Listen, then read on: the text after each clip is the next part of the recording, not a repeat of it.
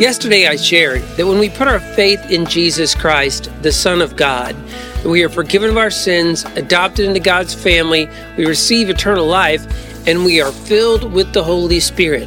Yes, the same Holy Spirit that filled, empowered, and guided Jesus, and even raised him from the dead, comes to live within us.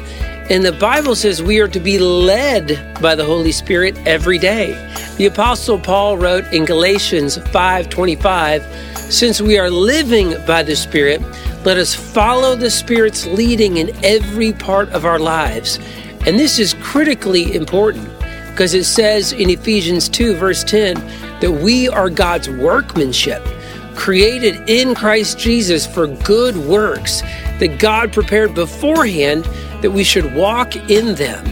In order to walk in them, we need to be led by the Spirit. How do we do that? More to come in the next couple days. And friend, remember, when you're following Jesus, the best is always yet to come. Thank you for listening to our podcast. Be sure to subscribe so that you can be notified of our most recent content.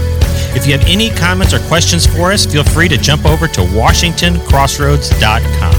Thank you again and have a great week.